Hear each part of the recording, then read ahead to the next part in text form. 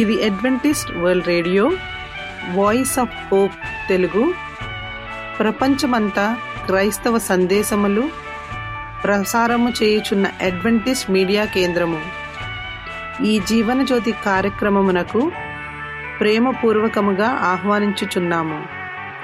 ఈ జీవన జ్యోతి కార్యక్రమము ద్వారా మీరు చూపించుచున్న ప్రేమ, లేఖ వ్రాయటం ద్వారా, SMS పంపటం ద్వారా తెలియపరచగలరు. అందు నిమిత్తం మేము కృతజ్ఞతలు మీ అందరికీ చెప్పుచున్నాము.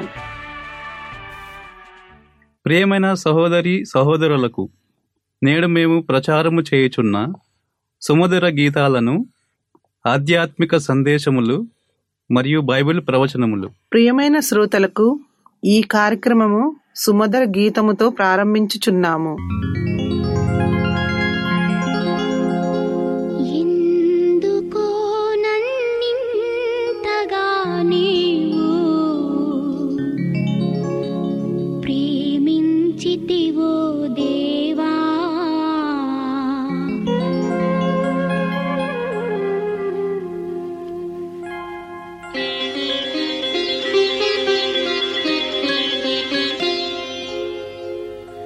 ఎందుకో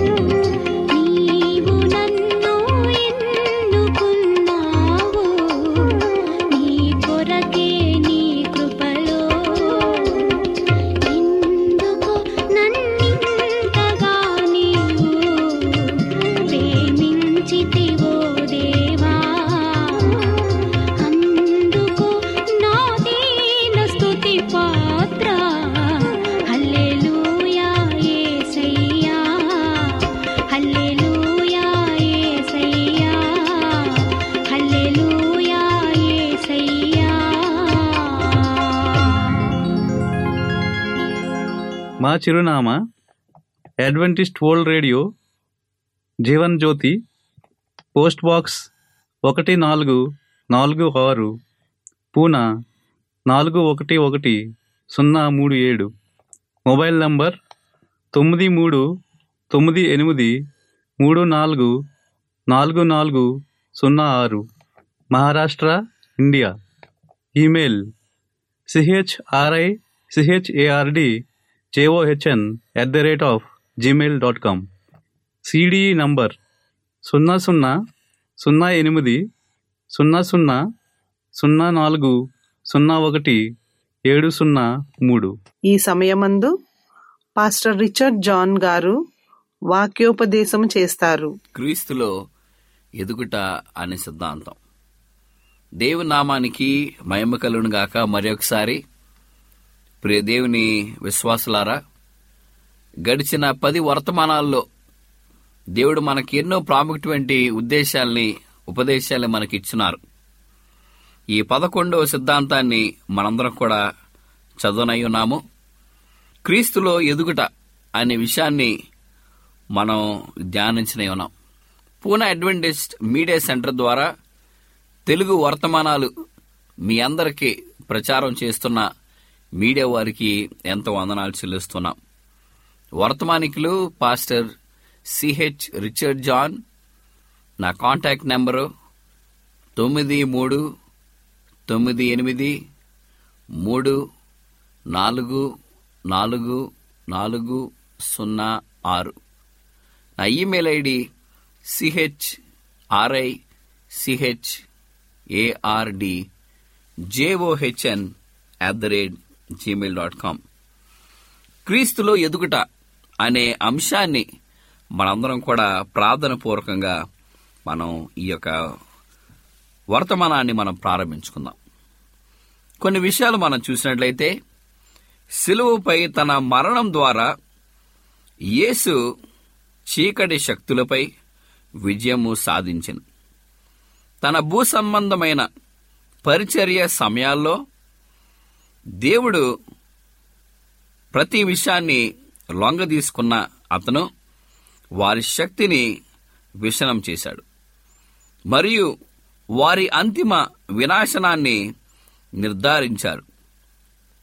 మనం ఆయనతో శాంతి, ఆనందము మరియు ఆయన ప్రేమను గూర్చిన భరోసాతో నడుచుకుంటూ మనలను నియంత్రించడానికి ప్రయత్నిస్తున్న దుష్ట శక్తులపై యేసు విజయం మనకు విజయాన్ని ఇస్తుంది. ఇప్పుడు పరిశుద్ధాత్మ మనలో నివసిస్తుంది మరియు మనకు శక్తిని ఇస్తుంది. మన రక్షకుడుగా మరియు ప్రభువుగా యేసుకు నిరంతరము కట్టుబడి ఉన్నాము. మన క్రియలను బట్టి మనము శాంతి పొందుచు ఉంటూ ఉన్నాము. మనం ఇకపై చీకటిలో ఉండక అజ్ఞానము మరియు జీవన విధానానికి అర్థం లేని స్థితిలో జీవించే అవకాశం మనకి ఇక ఉండదు. యేసులోనే ఈ స్వాతంత్ర్యంలో మనం అతని పాత్ర యొక్క పోలికగా ఎదగాలని ప్రతిరోజు ప్రార్థనలో అతనితో సహవాసము చేస్తూ, ఆయన వాక్యాన్ని ధ్యానిస్తూ, ఆయనకు స్తుతులు పాడుతూ, ఆరాధన కోసం ఒక చోట చేరి పాల్గొనడానికి మనం పిలబడినాం. ప్రియమైన వారలారా, క్రీస్తులో ఎదుగుట అనే ప్రాముఖ్యమైన విషయాన్ని మనం చూసి ఉన్నాం. సమస్తము క్రీస్తు ఆధ్వర్యంలోనే ఉండి ఉన్నాం. మనం ఆయనలో స్వతంత్రులుగా జీవించాలంటే, ఆయన యొక్క సేవలో పాలిభాగస్తులు కావాలంటే, ఆయన పోలికలో ఎదగాలంటే మనం ప్రతిరోజు ప్రార్థన కలిగిన జీవితాన్ని మనం జీవించాలి.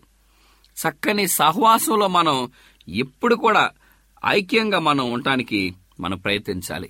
అంతేకాదు, వాక్యాన్ని ధ్యానించి దేవుని యొక్క నామాన్ని పాటల ద్వారా, ఆరాధన ద్వారా మన యొక్క నామాన్ని స్తుతించాలి అని మనం ఒకసారి జ్ఞాపకం చేసుకోవాలి.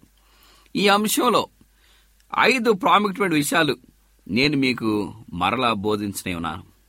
మొదటి మనం చూస్తే, జీవితం మరణంతో ప్రారంభమవుతుంది. జీవితం మరణంతో ప్రారంభమవుతుంది. ఈ మాట మనం విన్నప్పుడు మనకి ఆలోచన కలవచ్చు, ఆశ్చర్యం కలవచ్చు. అదేమిటి, జీవితం మరణంతో ప్రారంభం అవటం ఏంటి? జీవితం అనేది జీవంతో కూడిన విషయంతో ప్రారంభమవుతుంది కదా అని మనం చాలాసార్లు అనుకుంటూ ఉంటాం. కానీ దేవుని యొక్క సిద్ధాంతంలో కొలసీలకు రాసిన పత్రిక 1వ అధ్యాయము 13-14 వచనాల్లో ఈ యొక్క ప్రాముఖ్యమైన సందేశం మనకుంటుంది. ఇక్కడ ఏమని రాయబడి ఉందంటే, ఆయన మనలను అంధకార సంబంధమైన అధికారముల నుండి విడుదల చేసి తాను ప్రేమించిన తన కుమారుని యొక్క రాజ్య నివాసునిగా చేసెను. ఆ కుమారునందు మనకు విమోచన అనగా పాప క్షమాపణ కలుగుచున్నది. ఈ వాక్యాన్ని మనం గమనించినప్పుడు, మన తల్లి గర్భంలో ఉన్నప్పుడే మనం పాపులుగానే ఉన్నాం. కానీ దేవుడు చేసిన గొప్ప కార్యం ఏంటంటే, జీవితం మరణంతో ప్రారంభమైంది. అంటే మన యొక్క పాప జీవితాన్ని దేవుడు తీసివేసి మన యొక్క జీవాన్ని దేవుడు పరిశుద్ధునిగా చేశాడు. ఇక్కడ ఈ వాక్యం మనం గమనిస్తే, ఆయన మనలను అంధకార సంబంధమైన అధికారం నుండి విడుదల చేశాడు. ఆయన రాజ్యం కొరకు నిన్ను నన్ను సిద్ధపరిచారు. కానీ మనం ఏం చేస్తున్నామంటే, క్రీస్తులో ఎదిగే అవకాశాన్ని మనం పోగొట్టుకుంటున్నాం. ఆయనలో నూతన జీవాన్ని మనకిచ్చినాడు, నూతన సృష్టిగా మనల్ని మార్చాడు. మరి సమస్తాన్ని నూతనంగా చేసిన మన దేవునికి ఎంతో వందనాలు చెల్లిస్తూ ఉండాలి. ఎందుకంటే ఆయన నూతన సృష్టిగా చేసి ఆయన రాజ్యానికి వారసుడిగా, ఆయన కుమారుడిగా, కుమార్తెగా నిన్ను నన్ను విమోచించున్నాడు. మన పాపాన్ని క్షమించున్నాడు. మన పాపానికి పాప క్షమాపణ అనే ఒక గుర్తుని మనకిచ్చినాడు. అందుకనే జీవితం మరణంతో ప్రారంభమవుతుంది. అంటే జీవితం పాపంతో ప్రారంభమైంది కాబట్టి యేసుక్రీస్తు ప్రభు మనకి విడుదల దయచేశాడు.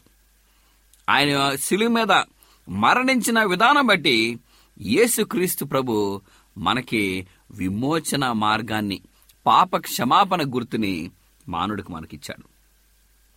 క్రీస్తులు ఎదుగుట అనే అంశంలో రెండో ప్రాముఖ్యమైన భాగం క్రీస్తులో ఎదుగుదల యొక్క లక్షణాలు. క్రీస్తులో ఎదుగుదల యొక్క లక్షణాలు మనం చూద్దాం. యోహాను సువార్త 14వ అధ్యాయము 17వ వచనంలో ఈ మాటని మనం చూడవచ్చు. లోకము ఆయనను చూడదు, ఆయనను ఎరుగదు గనక ఆయనను పొందనేరదు. మీరు ఆయనను ఎరుగుదురు. ఆయన మీతో కూడా నివసించును, మీలో ఉండును. ఈరోజు లోకము ఆయన వైపు చూడట్లేదు. చాలామంది మనం చూస్తే ప్రపంచంలో ఈ స్టాటిస్టిక్స్ ప్రకారం యావత్తు ప్రపంచంలో చాలా తక్కువ మందికే యేసుక్రీస్తు ప్రభు తెలుసు. ఈరోజు మన సంస్థలు స్థాపించున్నాం. ఎన్నో వేల సంవత్సరాల నుంచి మరి దేవుని యొక్క వాక్యం, మరి సందేశాలు ఇవ్వబడ్డాయి. మరి మన యొక్క సంస్థను మనం చూస్తే 100 సంవత్సరాలు కూడా దాటిపోయింది. కానీ ప్రపంచవ్యాప్తంగా యేసుక్రీస్తు ప్రభు గురించి ఎంతమందికి తెలుసు? యావత్తు భారతదేశంలో మనం చూస్తే కేవలం 5% నుంచి 2% నుంచి 5% వరకే మనం ఉన్నాం. మిగతా వారందరూ కూడా హైందువులుగా ఉన్నారు, వేరే మతస్థులుగా ఉన్నారు. యేసుక్రీస్తు ప్రభుని ఎరగని వారు ఎంతో మంది ఉన్నారు ఈ లోకంలో. అందుకనే వాక్యం ఏం చెప్తుంది? లోకము ఆయనను చూడదు, ఆయనను ఎరగదు గనక ఆయనను పొందనేరదు. కానీ మీరు అంటే ఎవరు? యేసుక్రీస్తు ప్రభు ఆయన పరిశుద్ధ రక్తంతో మరి మనల్ని కొని మనల్ని విమోచించి మన యొక్క పాప క్షమాపణ మనకు దయచేసిన మనము ఏం చేయాలంటే, మీరు ఆయనను ఎరుగుదురు, ఆయన మీతో కూడా నివసించును, మీలో ఉండును. ఈరోజు యేసుక్రీస్తు ప్రభు మనం ఎరిగి ఉన్నాడు. యేసుక్రీస్తు ప్రభుకి మనం ఏంటో తెలుసు, మనం వంశావళి అని తెలుసు, ఆయన ప్రియబిడ్డలుగా మనం తెలుసు. మన పేరుతో సహా మన తల వెంట్రుకల నుంచి అరికాల వరకు సమస్తం యేసుక్రీస్తు ప్రభుకి తెలుసు. ఎందుకంటే మనం ఆయన స్వరూపంలో ఉన్నాం, ఆయన మనలో జీవిస్తున్నాడు కాబట్టి. సో ప్రియమైన వారలారా, క్రీస్తులో ఎదుగుదల యొక్క లక్షణాలు ఏమిటి తెలుసా? తెలియని వారికి యేసుక్రీస్తు ప్రభు గురించి నీవు చెప్పాలి, నీ వర్తమానం అందించాలి. ఆ వర్తమానం నువ్వు యేసుక్రీస్తు ప్రభు గురించి చెప్పినప్పుడు ఆ సాక్ష్యము ఆ బిడ్డని క్రీస్తులోనికి నడిపిస్తుంది. అందుకనే నేను బాధ్యత వహించి దేవుని రాకడ కొరకు ఎంతమంది నువ్వు తయారు చేయాలి. ఈరోజు ఎంతో మందిని తయారు చేయకముందు మన కుటుంబాన్ని మనం సిద్ధపరచాలి. మన కుటుంబాన్ని మనం సిద్ధపరిచి దేవుని యొక్క దీవెనలు ఇతరులకు కూడా పంచే విధంగా నేను చేస్తూ ఉండాలి. నేను చాలాసార్లు సంఘాల్లో ఈ యొక్క విషయాలు నేను చూస్తున్నాను. ప్రియమైన వారలారా, చాలామంది ఏం చేస్తున్నారంటే మరి ఆ సంఘానికి లేకపోతే ఒక చర్చ్కి పాస్టర్స్గా పనిచేస్తున్నారు. కొంతమంది ఈరోజు వారు చర్చెస్ని కూడా పక్కన పెట్టేశారు. ఏం చేస్తున్నారు తెలుసా?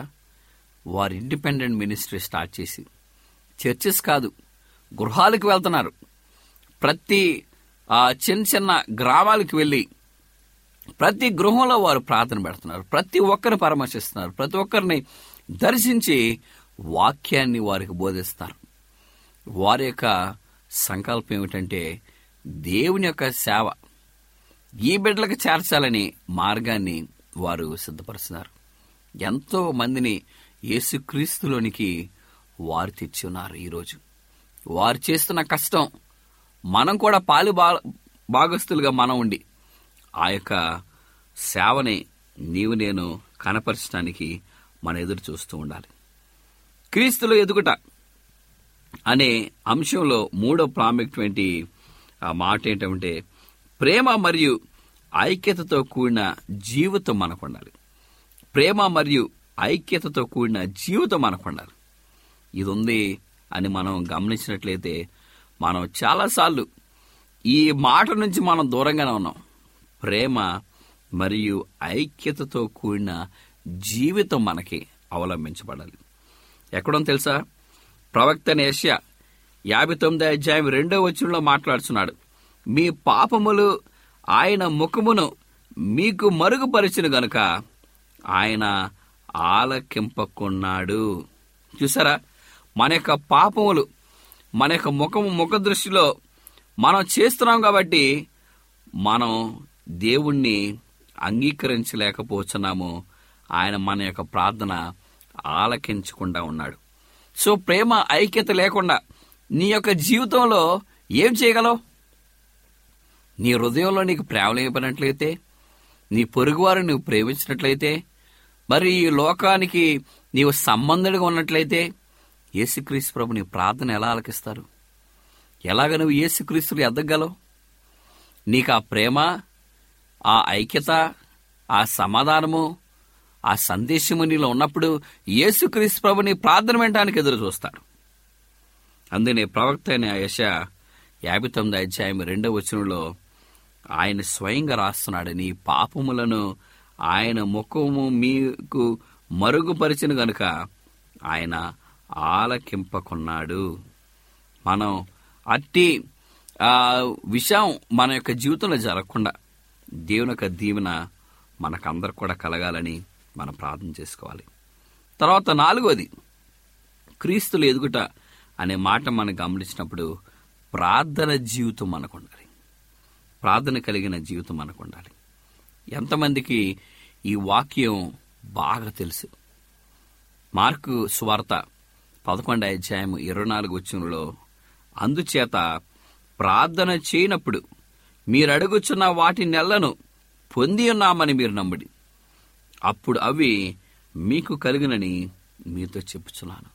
ఎంతమంది ప్రిమెంట్ వార్లారా మనం ప్రార్థన చేస్తున్నావు ఈ విధంగా? అయ్యా, నువ్వు నాకు ఇచ్చున్నావు, నా బిడ్డలు అడుగుచున్న వరాలు నువ్వు నాకు ఇచ్చినావు, నేను అడుగుచున్న ఆ యొక్క ఆశీర్వాదాలు నువ్వు నాకు ఇచ్చున్నావని ఎంతమంది దేవుడు ఇచ్చున్నాడు మాకు ముందుగానే నమ్మి ప్రార్థన చేస్తున్నారు. మనం ఏదో విషయం జరిగేంత వరకు మనం దేవుడిని అనుమానిస్తూనే ఉంటాం. జరిగిన తర్వాత ఎంతో సంతోషంగా ఆయనకి ప్రార్థన చేస్తాం. కానీ ఈ వాక్యంలో మనం చూస్తే మీరు ప్రార్థన చేయనప్పుడు ఎల్లను మీరు అది ముందుగానే పొంది ఉన్నామని నమ్మి మీరు ప్రార్థన చేయమని చెప్తున్నారు.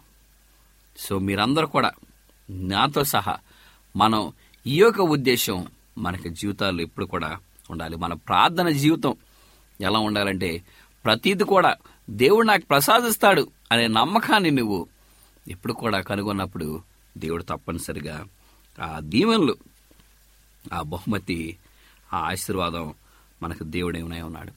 తర్వాత 5వ ప్రాముఖ్యమైన విషయం, క్రీస్తులు ఎదుగుట, ఆరాధన, సాక్ష్యము మరి నిరీక్షణతో కూడిన జీవితం మనకు ఉండాలి. ఈ 4 భాగాలు మనం చూస్తే మరి యేసుక్రీస్తు ప్రభు యొక్క లక్షణాలు మనం చూస్తున్నాం. మనం ఏ విధంగా మనం ఉంటున్నాం, ఆయన మనం ఎరిగే విధంగా మనకు ఉండాలి, తెలుసుకునే విధంగా మనం ఉండాలి. తర్వాత మనం యేసుక్రీస్తు ప్రభు మన యొక్క జీవితం ఎలా ఉండాలంటే ప్రేమ మరియు ఐక్యత మనకు ఉండాలి. తర్వాత ప్రార్థన జీవితం మనకు ఉండాలి. తర్వాత 5వది ఆరాధన, సాక్ష్యం మరియు నిరీక్షణతో కూడిన జీవితం నీకు ఉండాలి. ఎక్కడుందంటే హెబ్రీయులకు రాసిన పత్రిక 10వ అధ్యాయము 24 నుంచి 25 వచనాలు మనం చూస్తే, కొందరు మానుకొంచినట్టుగా సమాజముగా కూడుట మానక ఒకరినొకడు హెచ్చరించుచు ఆ దినము సమీపించుట మీరు చూసిన కొలది మరి ఎక్కువగా అలాగూ చేచు ప్రేమ చూపుటకును ఒకరినొకడు ఆలోచింతుము. ఇక్కడ చూసారా, మనం ఎప్పుడు కూడా మరి హెచ్చరిస్తూ సమాజముగా కూడిట మానక సహవాసంలో కూడిన ప్రార్థన మనం చేస్తుండాలి. ఈరోజు సంఘాల్లో హోల్ నైట్ ప్రేయర్ జరుగుతుంది, ఫాస్టింగ్ ప్రేయర్ జరుగుతుంది. అంటే సంపూర్ణ రాత్రి కూడిక, ఉపవాసంతో కూడిన కూడిక, మరి ప్రార్థనలు కలిగిన కూడికలు చేస్తున్నారు. స్త్రీల కూటాలు జరుగుతున్నాయి, బిడ్డల కూటాలు జరుగుతున్నాయి, యవనస్తుల కూటాలు జరుగుతున్నాయి, సంఘ పెద్దల కూటాలు జరుగుతున్నాయి, సంఘ ఆరాధనలు జరుగుతున్నాయి. ఇవన్నీ ఏమిటంటే దేవుని యొక్క నామాన్ని గణపరిచే విధంగా క్రీస్తులో ఎదిగే అవకాశాన్ని దేవుడు మనకిచ్చాడు. ఇవన్నీ కూడా మనం గమనించినట్లయితే మనం ఆయనలో ఎదిగే భాగ్య దేవుడు మనకిస్తాడు. ప్రేమ, ఐక్యత, ప్రార్థన కలిగిన జీవితం, ఆరాధన, సాక్ష్యము, నిరీక్షణతో కూడిన జీవితాన్ని నేను అవలంబించినప్పుడు నువ్వు తప్పనిసరిగా యేసుక్రీస్తులో ఈ యొక్క సందేశం బట్టి వినుచున్న మిమ్మల్ని అందరినీ దేవుడు దీవించి ఆశీర్వదించుగాక. ఆమేన్. ప్రార్థన చేసుకుందాం. మరొకసారి ప్రభువా, ఈ దినమందు ఈ యొక్క సందేశం వినటానికి మాకు ఇచ్చిన అవకాశం బట్టి నీకు వందనాలు చెల్లిస్తున్నాం. క్రీస్తులో మేము ఏ విధంగా ఎదగాలో మీరు మాకు గుర్తు చేస్తున్నారు తండ్రి. మాలో ఆ ప్రేమ, ఆ సమాధానం మీరు మాకు దయచేయండి. ఐక్యతతో తండ్రి మీరు మమ్మల్ని నడిపించండి. మేమందరం కూడా ప్రభువా నీకు సాక్షులుగా జీవించే బిడ్డలుగా మీరు మమ్మల్ని తయారు చేయమని, వించిన ప్రతి కుటుంబాన్ని తండ్రి మీరు దీవించి బలపరిచి నడిపించమని యేసుక్రీస్తు నామమున మేము ప్రార్థన చేస్తున్నాం తండ్రి. ఆమేన్. సమస్త అన్యజనులారా ప్రభువుని స్తుతించుటి, సకల ప్రజలు ఆయనను కొనియాడుదురుగాక. రోమా 15వ అధ్యాయం 11వ వచనం.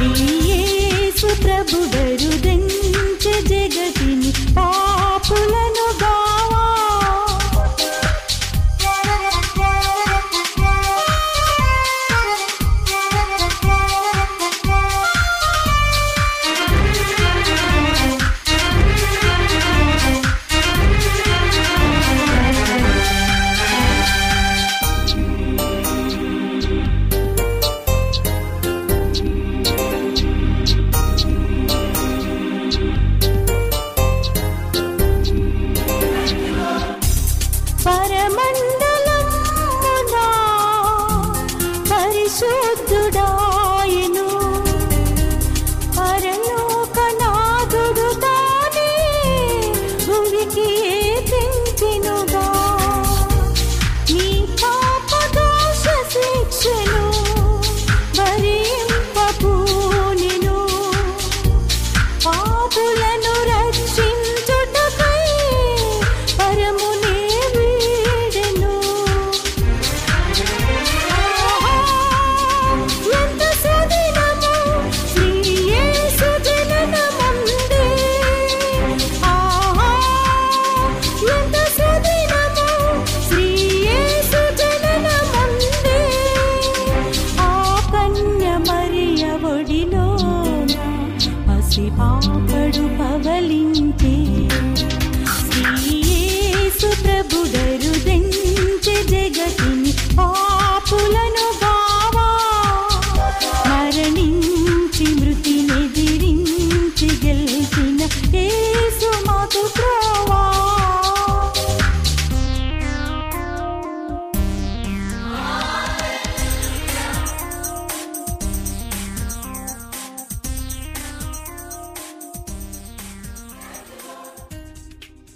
ఈ వాక్యోపదేశము మీ అందరికీ ఆశీర్వాదకరముగా ఉండాలని ప్రార్థిస్తున్నాము. మీ యొక్క సలహాలు మాకు లేఖ మరియు SMS ద్వారా ఇవ్వగలరు. మీకు ఏమైనా బైబిల్ పాఠములు నేర్చుకోవలసిన ప్రేరేపణ ఉన్నట్లయితే మాకు తెలియజేయగలరు. మీకు ప్రార్థన అవసరతలు ఉన్నట్లయితే మాకు వాట్సాప్, SMS ద్వారా తెలియపరచగలరు. మీ కొరకు ప్రార్థన చేయుచున్నాము. ప్రియమైన విశ్వాసులారా, మా చిరునామా Adventist World Radio, Jeevan Jyoti, post box number 1446, Poona 411037, Maharashtra, India. Mobile number 93344404. Email CHRICHARDJOHN@gmail.com. మరలా ఇదే సమయానికి ఇదే మీటర్ బ్యాండ్లో కలుద్దాం. అంతవరకు సెలవు. దేవుడు మిమ్ములను మీ కుటుంబాలను దీవించునుగాక.